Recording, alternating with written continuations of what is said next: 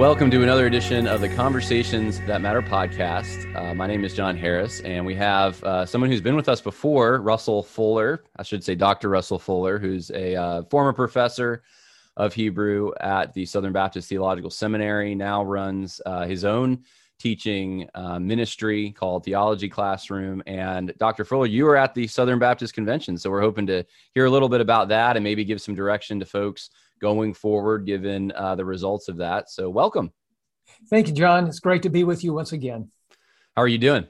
I'm doing very well. Even though I was at the convention a few days ago, I'm doing very well. Things are going very well. The school is doing well. I'm hoping, though, that we have many more will come and be with us this year. And, summer, we're looking forward to being with family and friends. And so I'm having... things couldn't be better. The Lord has really taken care of me in ways far beyond what I could have asked and thought after I lost my job or was fired at Southern Seminary. And I tell you what, the Lord is faithful. And I want to testify to this day how faithful the Lord is. And I tell you what, I wouldn't go back. I would not go back. I love what the Lord is doing. John, let me just tell you one thing I'm doing. On Saturday mornings, I'm teaching about 135 pastors. I don't want to say where, but it's underground pastors on Saturday morning. And I tell you what, the Lord, again, is just blessing in so many different ways. And so teaching these pastors, many of these pastors are under real persecution. And yet I'm able to teach them, every Saturday morning. And it just couldn't be better. And so the Lord is blessing me in so many ways. And again, I'm very thankful to the Lord for what he's doing in my life. Wow, that's amazing. I think so many people were praying for you and concerned about what might happen when you left, when you were kicked out, really, of Southern Seminary for your views on social justice and other things, as you explained in some of your interviews. So the Lord is faithful. He's good. The people that are worrying out there about what am I going to do? How am I going to feed my family if they come after me, if I say something that is true? You're living testimony. So is Juan Riesco. So are others that we've interviewed and highlighted. Your testimony is that the Lord is faithful and that he will provide. He will. And I tell you, don't be afraid of man. Trust the Lord. Let's really, the Lord has given us many precious promises in his word. Let's take him at his word. If our jobs, if our friends and all these things mean more than speaking the truth, then, we're not truly living by faith. And I hope to encourage every pastor out there, listen, speak the truth in love, and don't worry about the consequences. The Lord will take care of you. And I tell you what, and John, you hit the key thing, because I get contacted by a lot of people. What can we do for you? And I tell them the same thing. Just pray for me. And here's what especially I want you to pray for, that I will stay faithful, that I will be faithful to the Lord. The Lord will take care of me. And so, but I need to be faithful to him, because listen, we can all fall away. I've seen it too many times now. I want to be faithful to the Lord in all that I do. One day we're all going to stand before the Lord. And if we're scared of speaking the truth, we're going to have a lot to answer for on that day. Amen. Amen. I think we all need that encouragement, that reminder. The fear of man is so powerful, especially right now. It seems like I've never seen anything like it, with people behind sometimes closed doors who will say the truth of what they really think. And then when they go out in public, sometimes hey, where were you? Where was that spine that I thought you had? And I know this is happening in every institution, just about. That the evil people, what did Edmund Burke say about, the only thing necessary for evil to triumph is good men to do nothing. We're seeing that everywhere.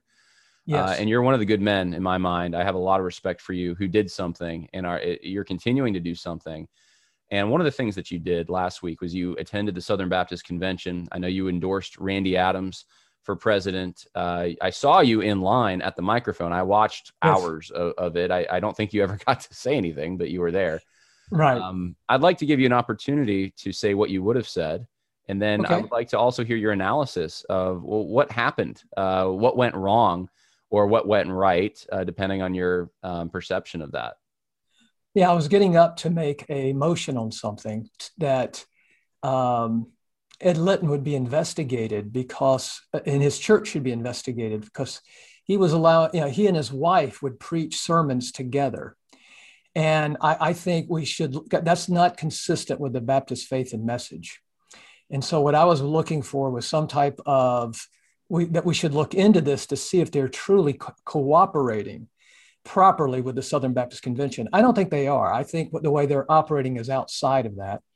I read some of his justifications for having his wife co-preaching with him. And what he said is, look, I was preaching about marriage. I was preaching about the family. And he goes, and I don't have all the answers. And so I wanted my wife to help me. Well, as human beings, none of us have all the answers to any issue. And that clearly shows that Ed Litton doesn't understand what a minister and what a preacher of the gospel is supposed to do.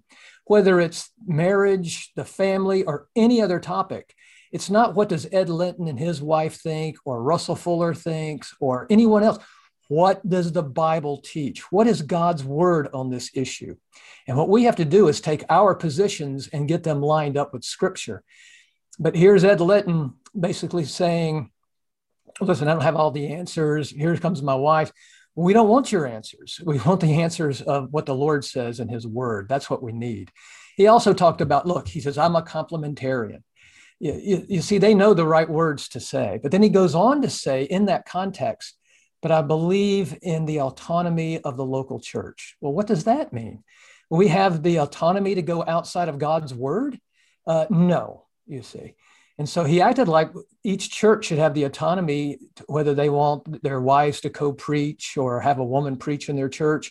I mean, that's what it sounded like in the context. And I'm sure he would probably disavow that. But when he talks about, in that context, talking about the autonomy of the church, I mean, it's really sad. So that's what I was going to get up and say. My overall take on the convention is very negative. If I could summarize it in one phrase, I would call it the convention of apostasy. Because I really do believe we're going away from the Lord and going very quickly. When you look at the vote, I know some people are very excited. It was only the final vote between Stone and Litton. It was only basically a 4% difference between the two. But the vote that I think people ought to really look at, though, was that first vote when you had the four candidates. Because Moeller-Litton got 60% of the votes, where Stone and Adams only got 40% of the votes. And I really think that told you where that convention was. And really what also I think affirms that it's not that close is that basically every vote that came on, whether it was sort of amendments or motions or resolutions, all those things, it did not go this conservative way. I can't really think of one resolution or any of these things that are brought up that went the conservative way. Perhaps the only victory was for I think it's the first vice president. I believe we won that, but see, that position has absolutely no power whatsoever.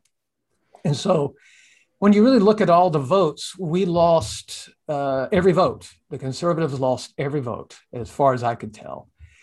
And it was a disaster for conservatives. And remember, this convention comes on the heels of the 2019. Remember, we didn't have one last year because of COVID, at which they were pushing things like critical race theory as a useful analytical tools. They were pushing all sorts of things, like we should be able to not just vote for one party because of one issue. They wouldn't even say what the issue was. Of course, it was abortion. But you could tell they were trying to move the messengers to say, look, we don't belong to any of these political parties. We should be able to vote for whatever political party we want to. It was opening the door to vote for the Democratic Party is what they were trying to push there. There was all sorts of things pushed in 19. So the conservatives have sort of rallied, and they saw this was the convention that they were going to try to take it back. And again, we came up short. And again, I think we were more like 20 points away from really taking over the convention, as opposed to the 4-point swing that you saw. So overall, I think the convention was a big disappointment for conservatives. And I know I've seen and I've talked to some of the conservatives, and many of them are encouraged and think that in the coming conventions, that we'll even do better and probably win. But when you look at where these conventions are going to be, like the next one's in Anaheim, California, it's going to be very difficult. It's very expensive to go to these conventions. Even Nashville was quite expensive, and it's very difficult to rally the troops to go to these things. Where the other side, if you work for a Southern Baptist agency, they will often fully fund you to go. So really, conservatives start off with probably a 3,000 to 5,000 vote deficit just to begin with, because people are going to vote their pocketbook. And a lot of people who work for these agencies are going to vote for these agency heads or people they know are going to keep it going as it's going now. John, I think the real power in the Southern Baptist Convention now is NAM and Kevin Ezell. I think that's where the real power is. I think the Southern Baptist Convention is simply a fully owned subsidiary of NAM and Kevin Ezell. He spent, of course, we won't know. That's the problem. We won't know how much he spent sending people to the convention this year. But listen, he, with his gift cards and so forth, he was spreading the money pretty thick. I saw a lot of shirts with NAM written on it and so forth. And of course, he puts on this huge conference the day before the convention starts. It's a training conference where he pays for many people to come to the convention. And beating that group, especially when we get outside of a centrally located place in the South, is going to be very difficult. And so I think conservatives have their work cut out for them. And let me say one other thing. A lot of conservatives are leaving the Southern Baptist Convention. In the last 12 years, last 10 years, what you see is that we've lost over 5,000 churches. And I think that's going to accelerate in the time to come. I think many of the conservatives were very upset about what happened. I think the rank and file conservatives, because if you listen to the two major sermons of the convention by J.D. Greear, the president, and then another man named Rice, I think it was a Pastor Rice who spoke as well. J.D. called basically the conservatives a bunch of legalists. In the past, of course, he's compared conservatives to neo-Confederates and to closet racists, though he won't name names, of course. They never do name the names. They just make those, they basically put out a slander about all Southern Baptists. Matter of fact, what he said back in February was that we're more hospitable as Southern Baptist churches to neo-Confederates and closet racists than we are people of color. Again, this is a slander. There's no other way of saying it. This is just pure slander to the conservatives. And then when this Pastor Rice got up, instead of calling us legalists, he called us jerks. And so let me just say this to you, John. We're supposed to be a cooperative. We believe in the cooperative program and all these things. But when one side's calling the other side jerks, and they're calling them legalists, neo-Confederates, closet racist, you can see what they think of the conservative side. Now, look, I'll be blunt with you. From my side of the aisle, I see these guys as supporting false teaching, as thoroughly corrupt. For instance, the teachings that have been going on, and again, anyone can see some of these videos on YouTube and so forth, where critical race theory is clearly being taught in our seminaries and in our institutions. And it's not just the seminaries. I mean, Dhati Lewis at NAM is pushing the same narratives, the same heresy. It's being pushed by NAM itself in their SYND conferences and so forth. And so it's clearly going on. And the dishonesty about this is really appalling. But that's what false teachers do. They teach false teachings, things against Scripture, and then they lie about it. And that's what's going on. It's very sad. And so when I look at the current state of the Southern Baptist Convention, I'm not encouraged, John, at all. It was very discouraging.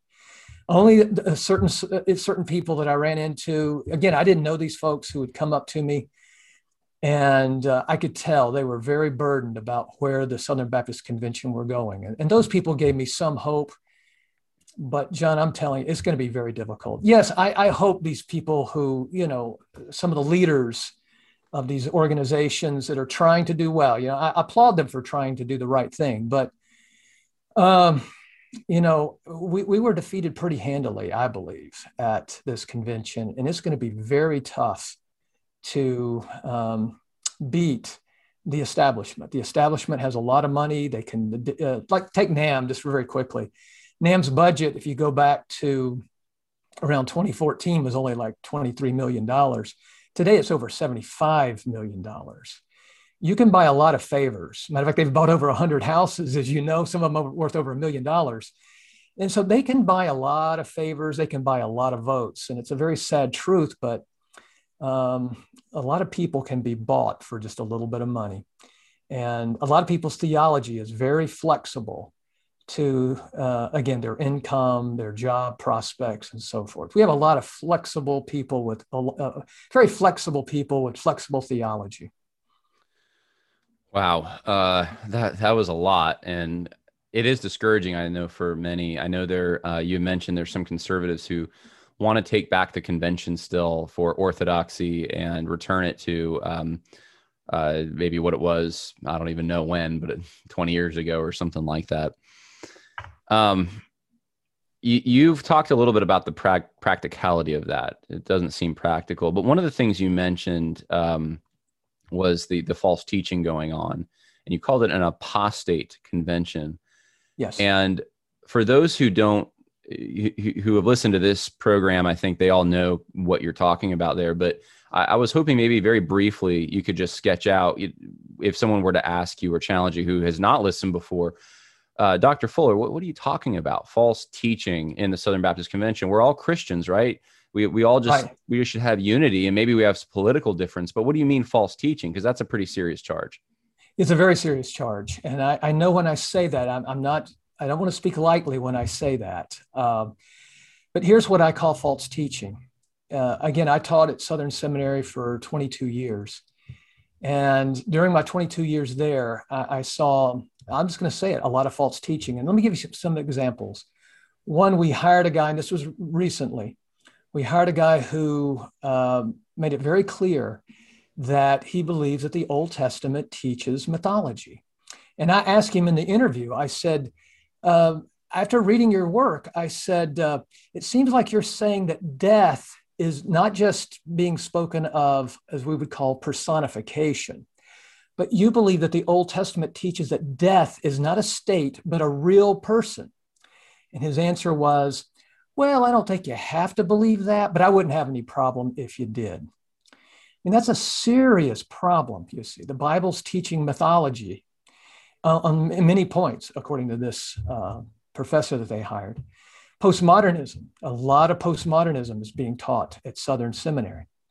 Again, the professor was Jonathan Pennington. If you want to look at his book, Reading the Gospels Wisely, you'll read it and you'll be shaking your head going, what is this? And if you're not familiar with postmodernism, you're being baptized into postmodernism when you read his book.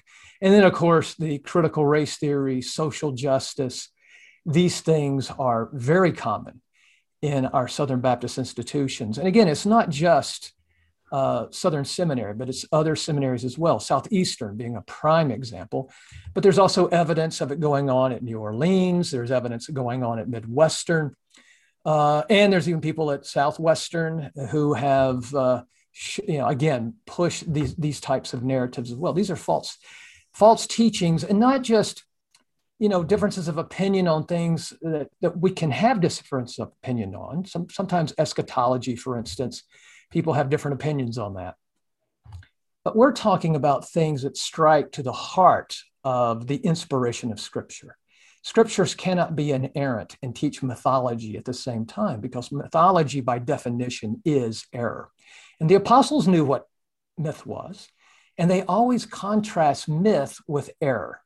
And what they see that they're teaching is truth, the perfect truth, absolute truth. This is what the apostles believe they're teaching. And obviously any Christian should see it that way as well. So this is going on. And then you have, of course, like people like Al Mohler teaching things like sexual orientation. And again, the Al Mohler, if you go back to like the year 2004, 2005, he'll say it was sexual orientation is the linchpin, that it's the key teaching of the homosexual movement to mainstream it in America. Well, just a few years later, Al Mohler is now teaching that he accepts sexual orientation. And when people like Brian Fisher, who worked for he's a Christian radio host, ask him point blank, are you saying that people are born homosexual? Al wouldn't answer. And the reason he wouldn't answer is he couldn't answer, because however he answered that, he's going to show the problem of the view of sexual orientation. If you're not born with it, then what is it? And when do you get it? You see, he couldn't answer any of those questions. So he just ignores questions like that. But he's pushing secularist teaching, bringing it into the church. These are serious errors that we have to watch out for. And so there is, and again, it's not just Southern Seminary, where I worked for 22 years. But it's all the seminaries. I see some real serious problems of things being taught.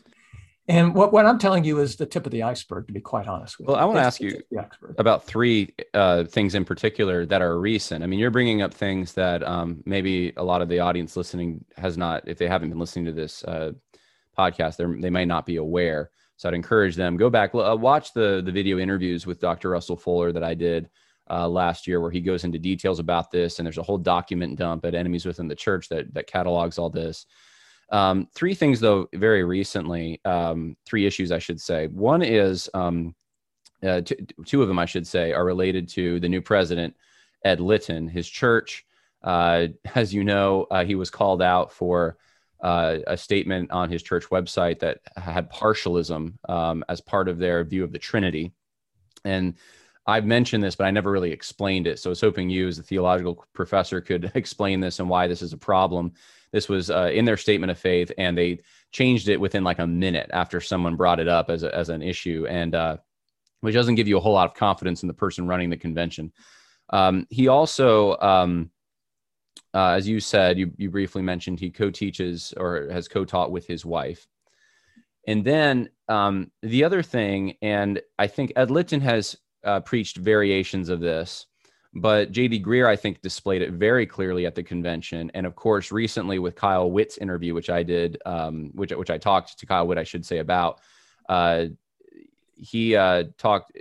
Witt mentioned that NAM, or Ascend Network, Dottie Lewis, promoted this teaching, which is that there are certain social justice driven categories of law that are part of the gospel. So you heard Dottie Lewis talk about this great requirement that's part of the Great Commission and the gospel.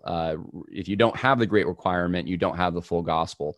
J.D. Greear at the convention, I heard him, I talked about it on this show, said that that Southern Baptists need to unite around the gospel.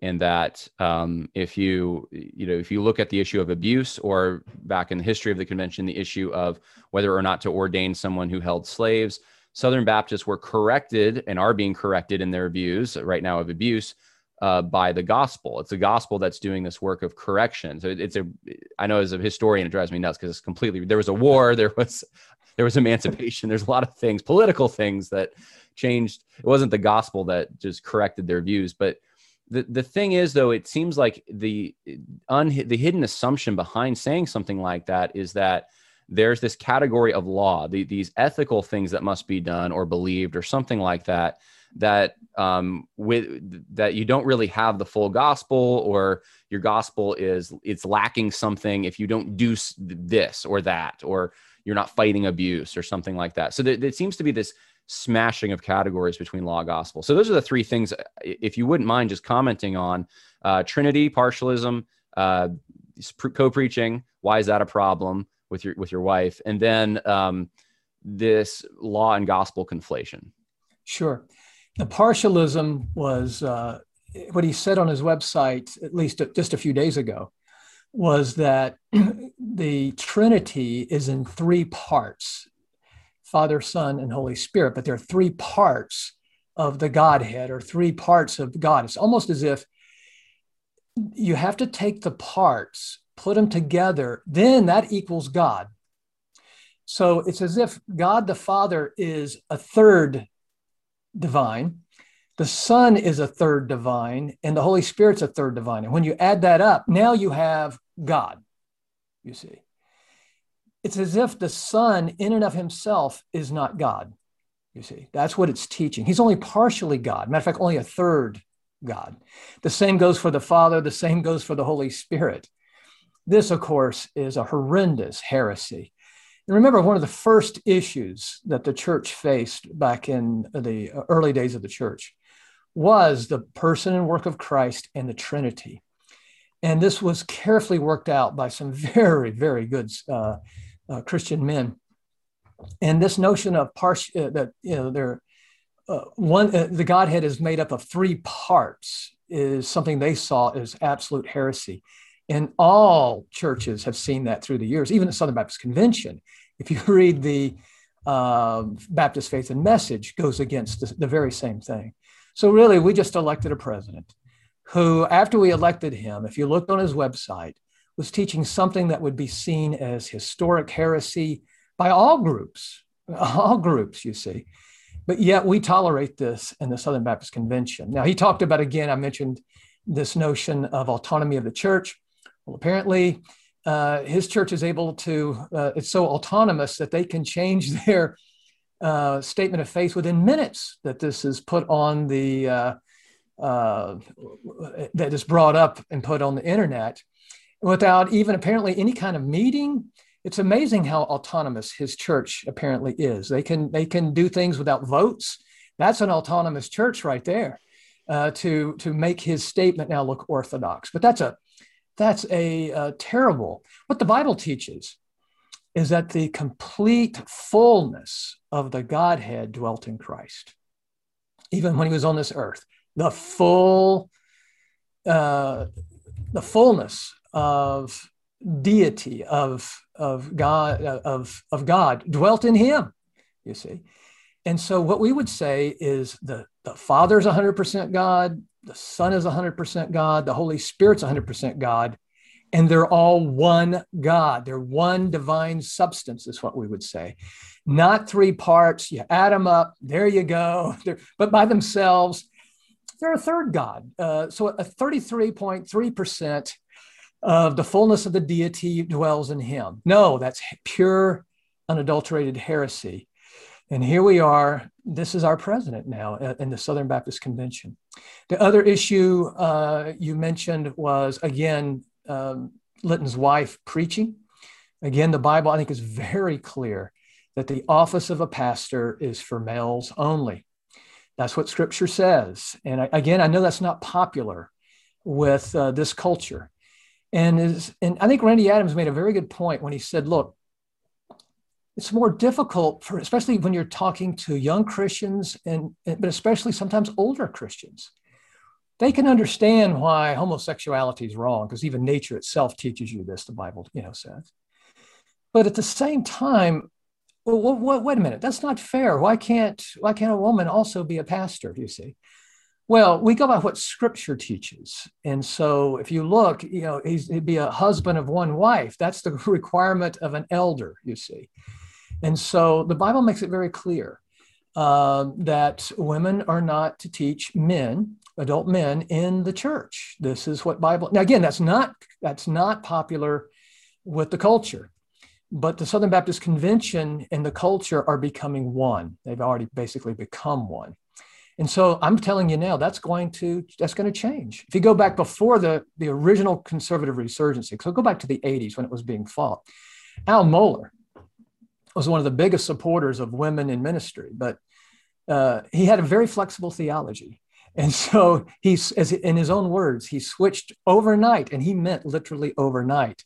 Now he was against it in order to be elected the president of the Southern Seminary. But watch, I'm not saying he personally is going to start shifting on it, though he has in many ways. He's accepting the Me Too narratives and so forth. So he's moving in that direction as well. But in the Southern Baptist Convention, I expect that to continue to move in this way. Because again, the Southern Baptist Convention, you watch what the world is saying, what you heard at the convention, by the way, consistently. The world is watching us. The world is watching us. How about the Lord is watching us? And what we do should be consistent with God's word. But we're trying to get as close to the world as we can. That's what we're trying to do. So the Bible makes it very clear. The pastorate is for men. Just like in the Old Testament, whether you thought it was fair or not, the high priest only could come from one tribe, only one family within that tribe, and it had to be the males in that tribe. We might say that's not fair. Why can't an Ephraimite become a priest? No. It had to be a Levite. Okay. Now that Levite might live in Ephraim, of course, but no, it can't be that way. Then the mixing of the confusion of the gospel. And that is a big issue, John. They're constantly saying the gospel, and they use that word in a very confusing way. And so at one point, they mean by the gospel, well, that's what we're just saying, that's what the Bible teaches. And at the next point, though, that's what when we say the gospel, this is what's necessary to be saved. So they're speaking in very unclear ways. And I think they do this purposely. John, you talk about mixing law and gospel. And again, one of the first heresies of the church was doing exactly that. When you think of the Judaizing controversy that you see in the book of Galatians, for instance, it wasn't they were rejecting Jesus' divinity. They weren't rejecting that he died on the cross for our sins. They would accept everything. They would say, yes, yes, yes. But the Old Testament, and even there's law. And so it's not just Christ alone, by grace alone, through faith alone. It's not that, but it is that. But we need to add one thing to it. We got to keep the law too. Don't you believe that? I mean, you don't believe in antinomianism, that we can just live any way we want to, you see. And by the way, if you read the book of Romans, you can clearly see this is what the critics of Paul were saying. With Paul's doctrine of salvation by grace through faith, many were saying, you think you can live in sin. And of course, what Paul says is, God forbid. No, if we live under grace, that does not give us a license to sin. As a matter of fact, he says in Titus, the grace of God instructs us to deny ungodliness and so forth, you see. But we must be careful about law and gospel. The law is a good thing if it's used properly. The law is good, for instance, to preach to people, to show them of their need of salvation. But the law is not good to preach to people to say, you do this law here, and when you get good enough, then Jesus can save you. And that's what they're sort of doing when they say this is what was their term again? They're sort of the great requirement or something. Well, yeah, Dottie Lewis talks about the great requirement. If you don't include that in your gospel message, you only have a half gospel. Yeah, see, this is very dangerous, because what he means by that is you have to work for social justice. And they are defining what that social justice is, of course. Which, again, following the world. The great requirement is that we look to Christ, God who came, took on flesh, lived a life of perfect obedience to God's law. Remember, he's the second Adam, the final Adam, the last Adam. Our first father, Adam, he was supposed to live perfectly under God's law. He failed. But the second Adam comes. He lives a perfect life without sin. But that wasn't enough, because we in Adam are all sinners. First of all, his sin is imputed to us, but also we personally sin. For both those reasons, we're under condemnation. But what Christ did by going to the cross, our sins were put to his account and his righteousness is put to our account. The great requirement is that we look to Christ totally by grace through faith, repenting of our sins. And again, don't think that faith and repentance is some kind of work that we'd even do within ourselves. It was not only given to you graciously by God to believe, but also to suffer for his name's sake, Paul says to the church at Philippi. What we have here, John, it was graciously given to us to believe. In Acts, it'll talk about God opening the hearts of people to believe. See, we're saved by grace alone. Even our faith is not a work. It's the Holy Spirit who convinces us of the truths of the gospel. It is his work. Even repentance, God grants people repentance in the New Testament. Not that by my repentance I'm saved. No, my repentance is filthy rags. My faith, no way. What the Bible teaches is we're saved solely by the grace of God. And that's why we can, that's why we can be so joyful this morning. We may have lost in Nashville, but the gospel hasn't changed. But you got to be careful what's being taught out of the Southern Baptist Convention now. The great requirement is for us to look to Christ in faith. But again, what Paul says in Thessalonians. He tells us the word of God did not come to you in word only. It wasn't just a sermon. But when that sermon was preached, it wasn't in word only, but also in the spirit and in power and full assurance. In other words, when the gospel is preached, the power of the Holy Spirit has to convince us of the truth of the gospel. When Paul talks to the church at Corinth, he says, when I came to you, I didn't come to you with the wisdom of men, but I preached to you in the Spirit of God and in power, that your faith may not rest in man, but in the power of God. That's where our faith comes from, the power of God, not in ourselves. There was nothing that I saw that I said, oh, that's me. And God looked at me and goes, well, look at that. Russell, he picked me. He had the great faith. He's the guy, okay? No, I was a hell-bound sinner. And without the Holy Spirit convincing me, I would still be a hell-bound sinner. It's the pure work of grace of God. And to say, no, wait a minute, you need to be fighting for social justice. Well, you have just destroyed the gospel. What Paul wanted to know was Christ and him crucified. He wanted to know who Christ was. Who was this Messiah, the one who was going to fulfill all the Old Testament promises? He was God of very gods, who he was. And then him crucified. That is the gospel. You add anything to it. I don't care how good it sounds. But notice what we do. We inevitably do this. We take something that's popular in our society and we try to bring it into the gospel. And that's why Paul told the church at Colossae to be careful of these, to be led captive like a spoil, like a booty, to vain philosophy and deceit. And that's exactly what Dhati Lewis, many of the professors in the Southern Baptist Convention and so forth. What is very sad, John, let me just say one more thing about this. You know, the presidents, the 6 presidents of the Southern Baptist Convention came out with a statement, I think it was back around November, where they said, we are against critical race theory. John, that was an act of camouflage, and I'll just say it like it is. It is nothing but prevarication. It's a lie. Because while they're doing that on the one hand to convince me and you, or not me necessarily, but the rank and file Southern Baptists out there, at the same time, they have professors that they know are teaching these things.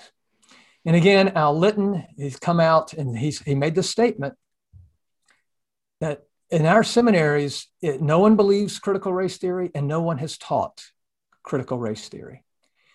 John, that's simply, again, prevarication. It is a lie, pure and simple. And when you see the lying that's going on, you can see that we have an apostate convention. Dr. Fuller, what you just shared is very compelling.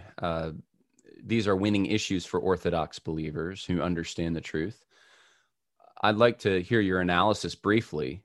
Why did conservatives only, at this year, when they probably have more numbers than they will have perhaps ever or in a long time moving forward, this was the year that angers were, high, people showed up. Why did they only make it to 40%? Can you identify maybe what went wrong? And the reason I ask is many people are asking this question. And we're going to get to some other questions people have asked, but does this reflect upon the convention as a whole? Is this just the leadership played tricks and they convinced conservative Orthodox believers to vote for them? What happened and what went wrong? John, some of the reasons you just gave, it's probably a little bit of each of those things, but let me just give you my opinion on just a few of the major reasons I think we lost. Again, it's very difficult to get rank and file Southern Baptist to a Southern Baptist convention. It's very expensive. I don't want to tell you what I paid for a hotel room and stuff to go to Nashville to do this. It's expensive. Um, most rank and file Southern Baptists, listen, they got a life to live. They don't know what's going on in the seminaries. They don't know what's going on at the Southern Baptist Convention. They've got a life to live. They're working hard out there. They can't know all these things. I'll tell you one thing, that the establishment, those in charge, something that Randy Adams was pushing for, but they will never allow, and that's remote voting, because then it would not be expensive. All you'd have to do is maybe go to a church near you, and then you could vote.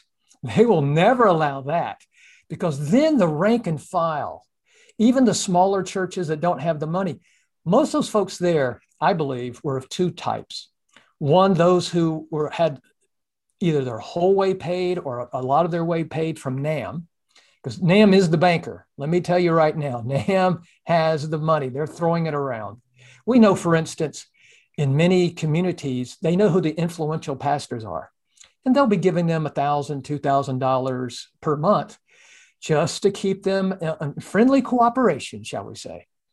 And so they're paying for a lot. And then you have, of course, the affluent churches, your city churches, some of your mega churches. They're pushing for this as well, because a lot of times they want to go along with the world. They don't want to be embarrassed, to be with some, hick guy who's going to come out and just absolutely say, look, abortion's wrong, period. Oh, that makes us look uneducated. That makes us look, like a caveman. And don't be so harsh about women who have abortion. Don't say they're victims. They're not in sin. They're victims, you see. Well, why don't we just say what the scripture says? Why don't we be honest about these things? So I think it's your more affluent churches. And of course, as I told you, the different organizations are bringing their voters with them. If you think of Al Mohler's votes, by the way, Al Mohler had more name recognition than the other three candidates by far. I would say probably at least 95% of those people in the room knew the name Al Mohler. And remember, he brought a big crowd from Southern Seminary to vote for him, and he was only able to get about a little over 26% of the vote, which shows you that conservatives have stopped listening to Al Mohler, of course, long ago. And now the more moderate wing, or the liberal wing, let's just call it like it is, the more liberal wing, they're not listening. Al Mohler's words now are hollow to a lot of folks in the Southern Baptist Convention. I'm not saying he couldn't win it again in 2 years, because if he's the establishment candidate, and if NAM is supporting him and he can get the big churches, if he can reinvent himself yet once again, he has a shot. Because again, the main purpose of the Southern Baptist Convention now is keeping the machinery without any type of transparency. You can go to, there's a website that will show you how transparent some of these religious organizations are and so forth, and nonprofits. And do you know that, like Planned Parenthood, the Clinton Foundation, we know more about how they spend their money than we know the agencies of the Southern Baptist Convention. And so, John, this is terrible. We have no transparency. We have no idea how the money's being spent. Oh, they'll tell you this much for missions and this much for that. But no. Give us, precisely, let's get it down to, the very nickel. How are we spending the money? They won't tell you. And they're hiding stuff. This is why I supported Randy Adams. I liked his call, because I tell you what, you open the books, and I'll make a prediction for you right now. You open those books, the rank and file will have pitchforks and torches. If you open those, that's why Randy went for it. But beating them over a 10-year period or 6-year period, I seriously doubt it. But if you can get those books open, some people might even be going to jail. Yeah, that was one of the points that a friend of mine had made a while ago. He said, look, you're not going to take all these social justice guys down necessarily. It's not going to be easy going after their social justice advocacy as the issue, but you can take them down in a heartbeat if you look for the scandals that they're likely involved in. And that's something that is not a surprise. generally in scripture, don't we find that false teaching generally accompanies some kind of moral failure somewhere? Absolutely. And so if you look for the second one, generally, it's more of a strategic thing he was telling me. But I wanted to, that's very good information. I wanted to ask, it's just some practical information. There are Southern Baptists who attend churches that are in the Southern Baptist Convention, and they're concerned now. I don't know what to do.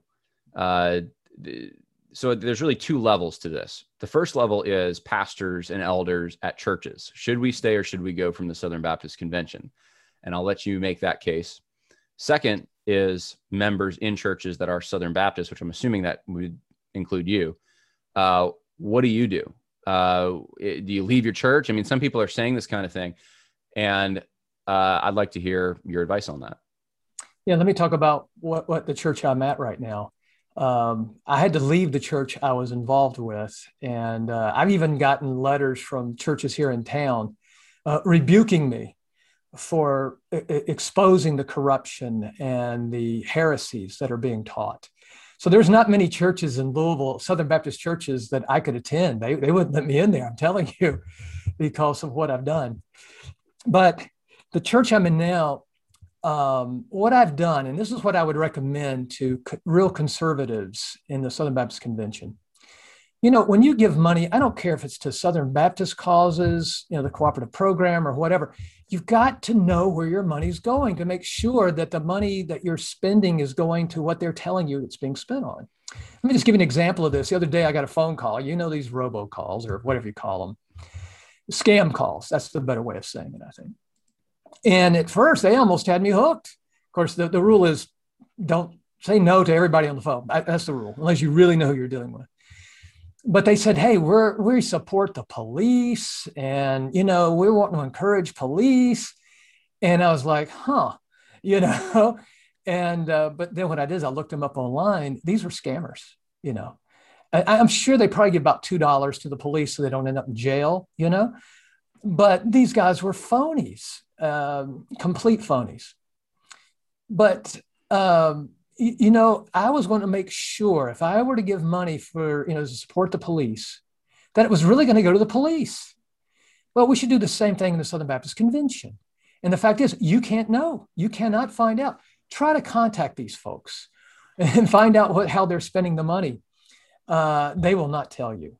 According to at least the way the rules used to be, you could request to see even what the salary structures. What's the main guy? You know, some of these guys, at least this is what's I've heard. Now, again, we don't know for sure. Some of these agency heads are making like anywhere from $500,000 to $750,000 a year. Now, tell that to the bivocational pastor out there that his money is going to fund guys who are making, you know, $750,000 a year. It's not going to go over well. But again, they guard this like top secret. I wish our nation could hold its secrets as well as the Southern Baptists can. Matter of fact, our nation could learn a lot. The CIA and all those folks, I think they, you know, I think national secrets. Matter of fact, I was in Maryland once, and I asked the people at the NSA, I said, how long do our secrets last? And the guy said to me point blank, he goes, we're lucky if they can last 6 months. Now, he says, not all secrets, but most of our secrets, within about 6 months, they're out there. Well, they need to talk to Southern Baptist Convention. Southern Baptist Convention could really assist one them. Swamp could learn from the other swamp. Oh, absolutely. You know, they could learn how to keep things quiet, you know. But what I do at my church, let me get back to the point now.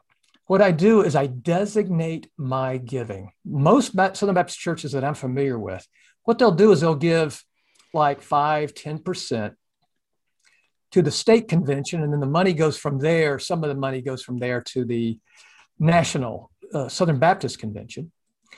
But if you designate your giving, then it will not go to the state, nor will it go to the Southern Baptist Convention. And it's not fungible money, okay? It's not like, okay, since Fuller put his money over here, then we can loosen up some money here and go now. No.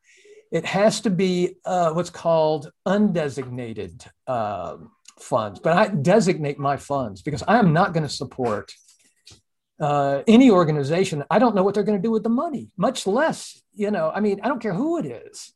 So I think it's just poor stewardship of resources that God gives us if we give money blindly, not knowing what they're doing with it. So I would encourage every Southern Baptist out there that, look, if you don't know where your money's going, when you give it to the Southern Baptist Convention, designate it. Keep it within your own church. That's the first thing I would do. Number two, I would go to my pastors. I would go to my elders, and I would say, who did you vote for?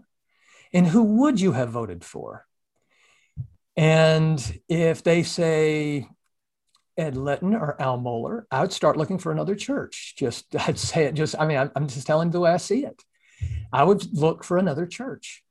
And what most of the time, of which I'm afraid what most pastors would do is they would start hem-hawing. They're not going to give you a straight answer. Well, start looking for another church. If they can't tell you who they would vote for, even if they weren't there, then again, they're afraid. They're afraid. And if they're afraid on something, to tell you who they would vote for as leaders at the church, and they won't tell you, well, it's a complicated thing. Each of them had good things to say. They're all good brothers. No, they're not. Good brothers do not teach cultural Marxism in our churches. Good brothers don't teach sexual orientation. See, these are not good brothers. Okay, false teachers, and let's use the word that scares everybody, heretics. They're not good brothers. And what people will say was, if you call them a heretic, you're calling them not a Christian. Look, if they teach heresy, they're heretics. If they don't repent of that and come clean, you see, that's the problem, John. What they'll do is say, oh, we don't believe in this, but yet they'll never come clean, but you did teach this. They don't come clean.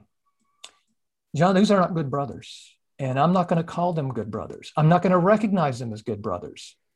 If they don't repent, as a matter of fact, I would consider them not brothers at all. But people are afraid to say this. But John, look, this is a different gospel. I said that to you a year ago. I'm saying it to you again. You cannot mix social justice, critical race theory, postmodernism, mythology, sexual orientation, all of these modern movements into the gospel without creating another gospel. That's what's going on. Ask your pastor. See where they are on these issues. And if they don't give you straight answers, look you straight in the eye, tell you like it is, find another church. That's what I tell you to do. John, when I was at the convention, this couple came up to me, dear couple, good, faithful couple, good ministry in the Nashville area, as a matter of fact. Give me a good reason to stay in the Southern Baptist Convention, Dr. Fuller. I had to look them in the eye and go, I'm not sure I have one for you right now. Now, look, I met many good folks there. And the only thing I could possibly see, and I said this to them, the only possible reason, there are some good folks in the Southern Baptist Convention. And perhaps we're still in the majority, but we just can't afford to go to these things, especially when it goes to Anaheim, California, and so forth. But I'd love to fight for these folks, but maybe leaving might be the better move, to be an example to them, to say you ought to do the same.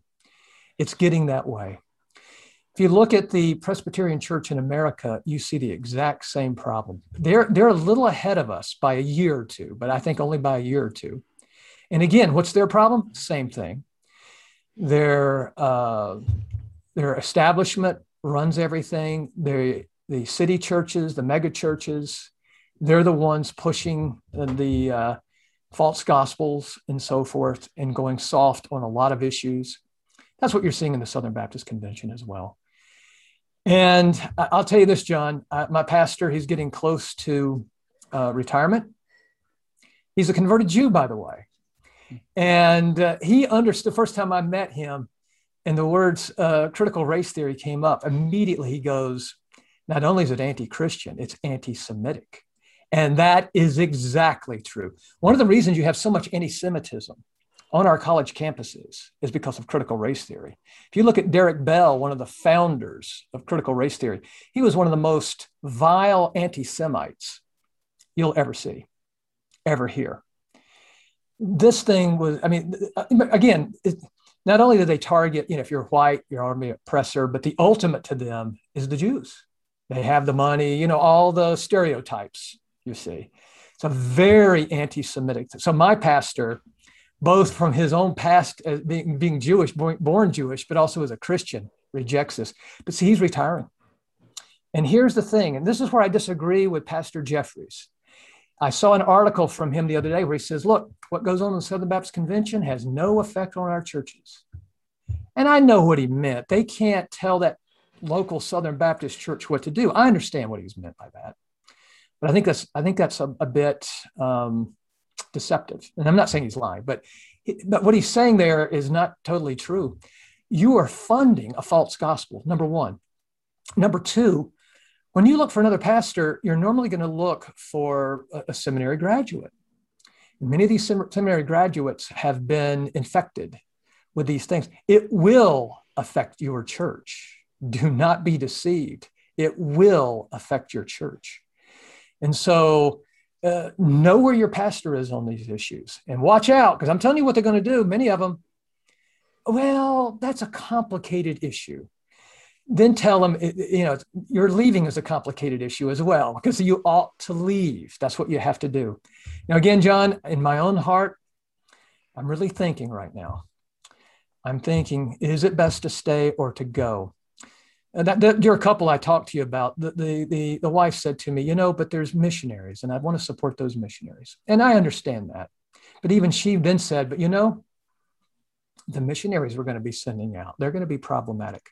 The IMB has already been caught sending out messages, email messages that were encouraging, again, social justice, critical race theory. What you're going to have is we're going to not be sending out missionaries in the future. What we're going to be sending out is anthropologists. It's not going to end well. What I would tell local Baptist church, find a faithful missionary, one that is truly faithful to the gospel. And as a church, fund him. Fund that missionary that way, if you have to. I agree. There's probably still some faithful missionaries out there that we have. But unfortunately, John, we don't know. And when you don't know, it's best not to just throw money away. We just don't know. Until the agencies come clean.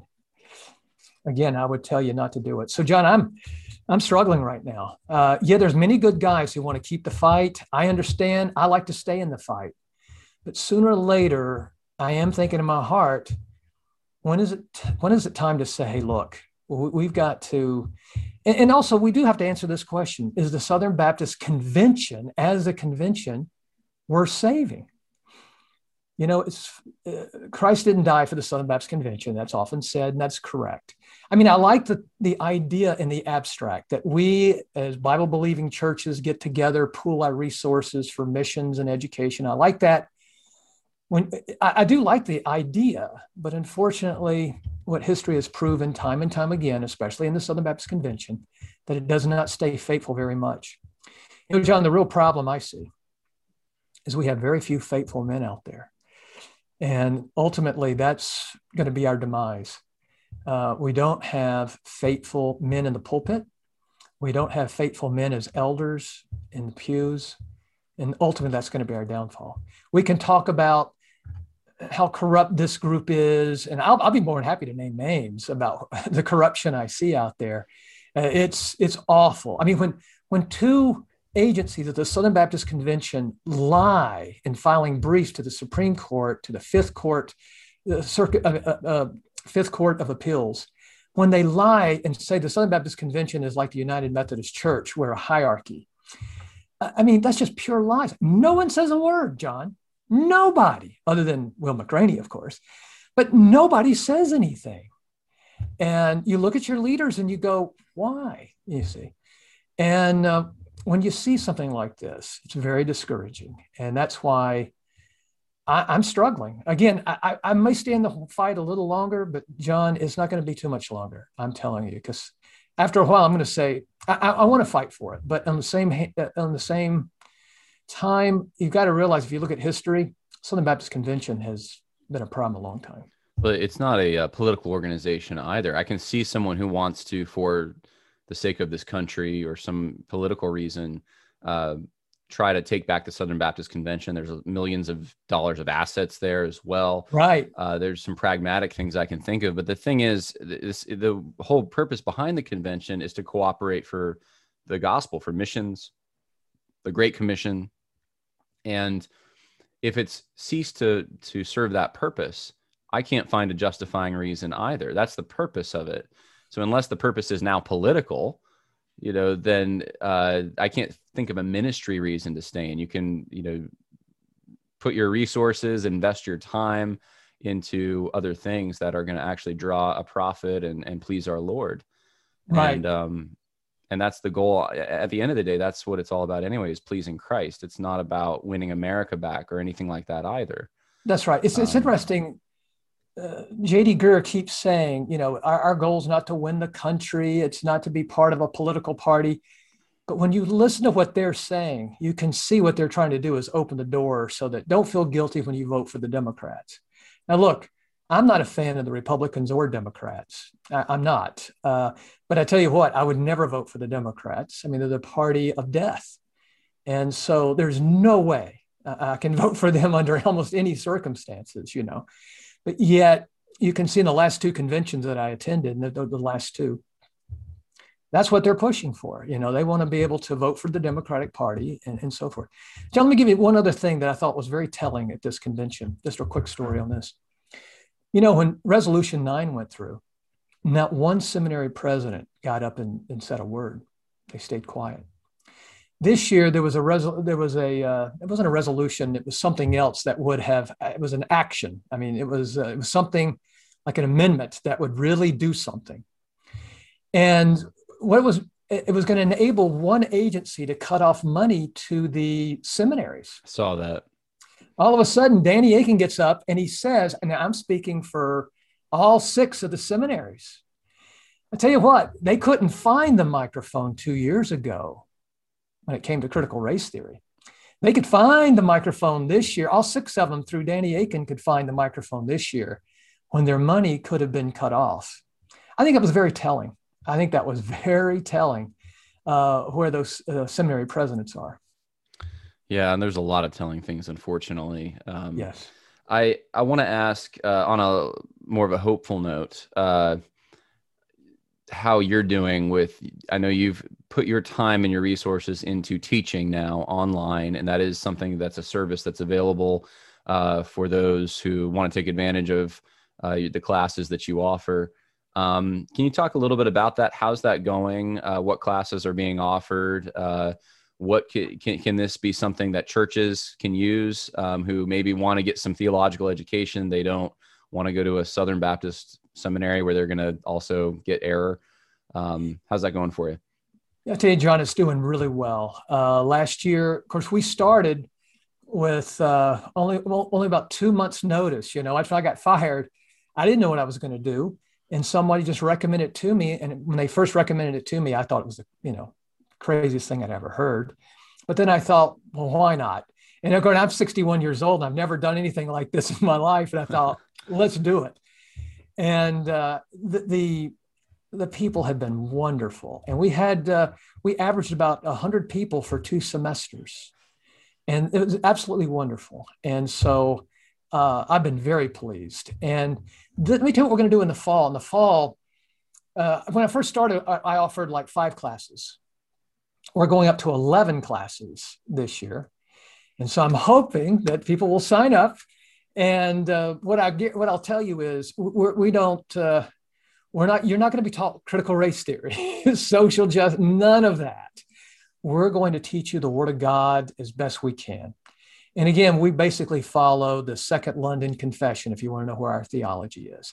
We're pretty much in line with that. What we're going to teach is, I'm going to teach a class on New Testament introduction. I know I'm an Old Testament guy, but New Testament introduction, Theology 1. So we're going to talk, about inspiration of Scripture, person of Christ. You'll learn in there that there's not 3 parts to the Trinity and so forth. Those kinds of things. So I'm going to teach a class on that. I've got a very good, faithful man teaching, Richard McDonald's his name, and he's going to be teaching the book of Judges and the epistles of John. And then he'll also get the letters to the churches in Revelation. He'll teach that.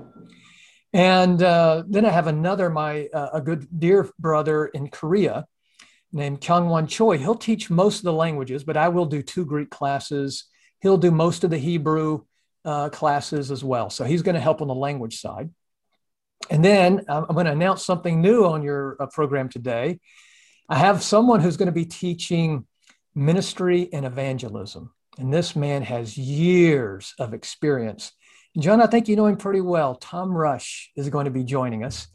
And I'm really excited. Tom Rush, as you know, is a very faithful man who sees the truth. He doesn't care about his position and so forth. He cares more about the truth. And so I was thrilled that we could get him on and have him teach as well. So, and remember, the way we do things on here is we will tape, it'll be Zoom sessions.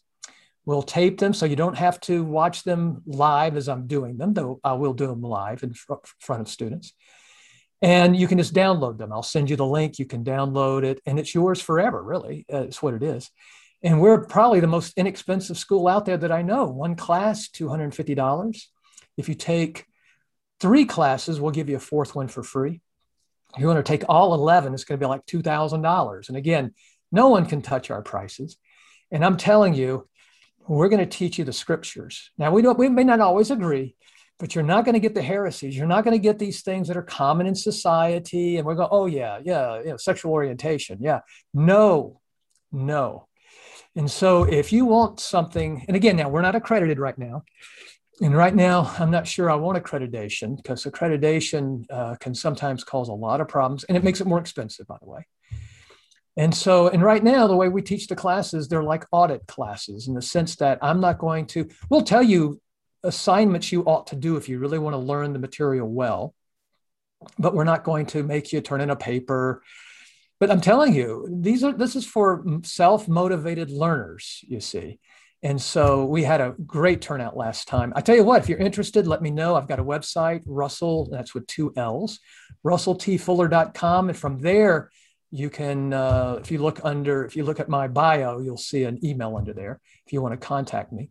Also, you can contact me on Facebook, on my Facebook page. And so I'd love to, if you want to just see some things, I might be able to send you a video just to see what goes on in class.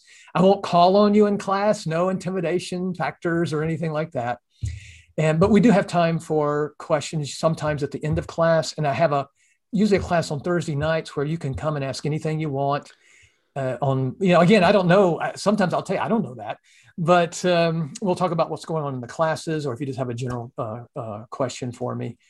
And that puts me on the spot sometimes, but then again, I think you'll really enjoy it. And it's for all ages. I've got folks who are teenagers. I've got folks who are in their 70s, pushing 80 and so forth. So I haven't been to school in a long time. Don't worry. Come, you'll just enjoy it. We're going to have a good time. This sounds really good. Is there a plan to have a certificate of some kind in the future? Or yes, I'm hoping to announce in the next 2 months before the semester starts that we are going to put out a certificate to show that, hey, look, you have taken these courses. And again, I think it'd be good for churches to see this. And we do work with churches. We have some churches who are bringing a lot of folks, and we really appreciate it. And we're getting great support. And so again, if you're interested in this, let me tell you, seminary education is very expensive. Like a lot of, even in Southern Baptist schools, I mean, a typical class, one class will often be at least $1,000, usually more than $1,000. More than that. Yeah, more than that. Yeah, much more than that. And again, some of these classes, what we're teaching is the core. We're teaching, English Bible, theology, Greek, Hebrew, ministry. Now, about the Greek and Hebrew, just one quick thing about it. If you're not taking a Greek or Hebrew class, you don't have to know Greek or Hebrew to understand the other classes, okay? So don't worry about that. Don't say, I have to know Greek and Hebrew. No, you don't. Now, if you start taking Greek and Hebrew, you may have to start over if you want to really get good benefit. But again, we're teaching the core. And we're not teaching fluff, okay? A lot of the courses in seminary, in my opinion, most of them were kind of fluffy. They weren't on the Same. core of theology. And so we're really going to press teaching what the Word of God teaches. That's what we're really all about. And even if we don't always agree on everything, that's fine. But hopefully we can learn about what the Bible teaches. And this will help us in our walk with the Lord, because that's what I want it to do. If it's just putting facts in your head, but the Holy Spirit, again, has to take these facts and work in us. That's what we want. Praise God. Well, all right. So if people want to sign up, they go to russellfuller.com, right? RussellTFuller.com. Sorry. Okay. Yeah. RussellTFuller.com. And then Russell with 2 L's. That's right. Did you change your website? I thought it was Russell. No, I did not change. At one time we didn't we had it under a different code completely. Okay. But then we switched it, and it's Russell T. Fuller. I found it. Yeah, it's russelltfuller.com, and it's all there. You can go to the tab. It says fall 2021. Yes. Assuming that's the right tab. And then it's got everything listed there. Where do people go to sign up? Is it on the website yet, or is it coming? Yeah, I think it is. Up in when you go to the first page up in the right corner, like get started. Oh, sign up. And there's also a donate tab, just so everyone knows. Donate, yes. If you don't want to take a course, but you want to support what Dr. Fuller is doing, because this has so much potential. Russell, I've said that to you since you mentioned this. I said this has amazing potential. I know there's other seminaries and startups and things like that, but what you're doing it's not just creating a separate niche away from the social justice stuff. It's also the fact that this can be used for laymen who have, and that's the world that we're living in now, especially after last year with everything that happened with COVID and people staying home and the lockdowns. They're looking for something that they can do. They can download to their iPhone, that they can participate in on the go. If they miss the class, they can listen to it later, watch it. This has so much going for it. And this is the future of education. And John, we got many pastors who just can't afford to move somewhere to take seminary. Remember, a lot of our pastors are bivocational. They can't afford seminary education. You can afford what we're doing. Right. And one other thing I want to mention on this, and that is, it's surprising how many people going to Southern Baptist seminaries are taking courses from us as well. So I think that's very well. I can testify to that. There's a friend of mine who took one of your courses, and he was going to Southern at the time he took your course, and said how helpful it was. And you even gave him a break. You let him do it for free. And I know that's not something to expect from Dr. Fuller necessarily, but that I know you've been gracious with those who really, really need the class and want to understand things and really can't afford it. So we appreciate. That's right. Talk to me. Yeah, talk to me. We don't want money to keep you from help equipping you to really preach God's word. So contact me. I do have some sources of. I've got some generous fellows who've helped give some scholarships out, and I really appreciate those men who've done that. Right. And so, listen, if you say I can't afford $250, contact me. We'll talk. Yeah. One time, I think an 80-year-old person, do you have a pay scale for people 80 and over? I said, yes, you name the price and you pay it. So that's what, once you hit 80, you get whatever you want. You truly, I mean, Russell Fuller is the real deal. You really do trust the Lord. And I appreciate what you're doing. If people want to just contribute, I recommend it. If you're looking for a place to park some money, that's going to go towards not just providing a place for people to go who don't want social justice, but is really the future of education, then this is a good place to put it. We'll be talking to you more as time goes on. I think maybe we'll try to get one in before the fall semester. I didn't even talk to you about this off the record. You don't even know about this, but I already had a conversation with someone the other day about a conference maybe this fall that we're thinking of doing, and you were one of the names that came up. So maybe we'll figure that out as well and have more information on it. I wanted to mention to everyone also, this is a little off topic. It's on the whole vein of people leaving the Southern Baptist Convention, finding alternatives, not just in education, but a church. Check out discerningchristians.com, discerningchristians.com. It is .com. And you can go and you can register there. You can put your church on the website. If you have a church that is fighting against the social justice movement, read our statement of faith that we have that I helped craft. And it's a place you can go to also find a church. And I looked this morning, the map is just filled up.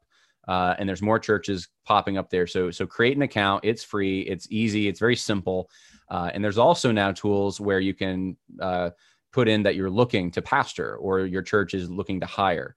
And we're hoping to make that even more simple and streamlined in the next few weeks. But so there's Theology Classroom, there's discerningchristians.com, grassroots stuff. I mean, people that don't have a lot of money, that aren't part of any machine anywhere. We're not trying to take back any convention or insert ourselves into any political operation. Just people who want to see the gospel go forward, see the church go forward. And God's always going to have a way, whether it's with us or with someone else, or we could, he doesn't need us. The stones will cry out, right? That's right.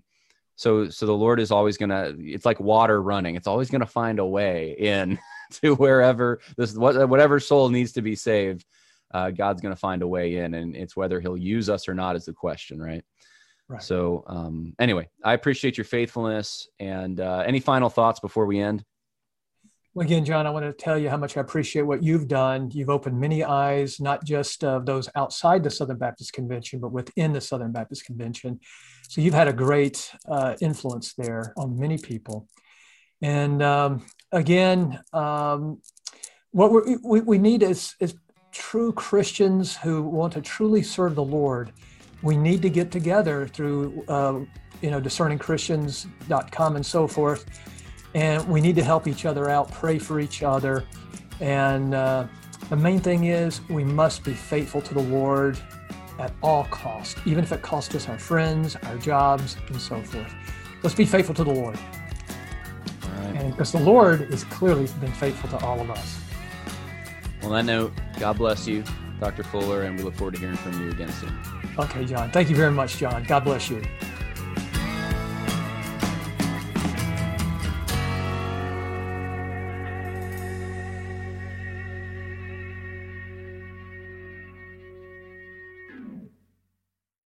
You know how to book flights and hotels. All you're missing is a tool to plan the travel experiences you'll have once you arrive. That's why you need Viator. Book guided tours, activities, excursions, and more in one place to make your trip truly unforgettable. Viator has over 300,000 travel experiences to choose from. Everything from simple tours to extreme adventures and all the niche, interesting stuff in between. So you can plan something that everyone you're traveling with will enjoy. Real traveler reviews give the inside scoop from people who've already been on the experiences you're considering. So you can plan with confidence. Free cancellation helps you plan for the unexpected. And 24/7 customer support means you can travel worry-free. Download the Viator app now and use code Viator10 for 10% off your first booking in the app. Find travel experiences for you. Do more with Viator.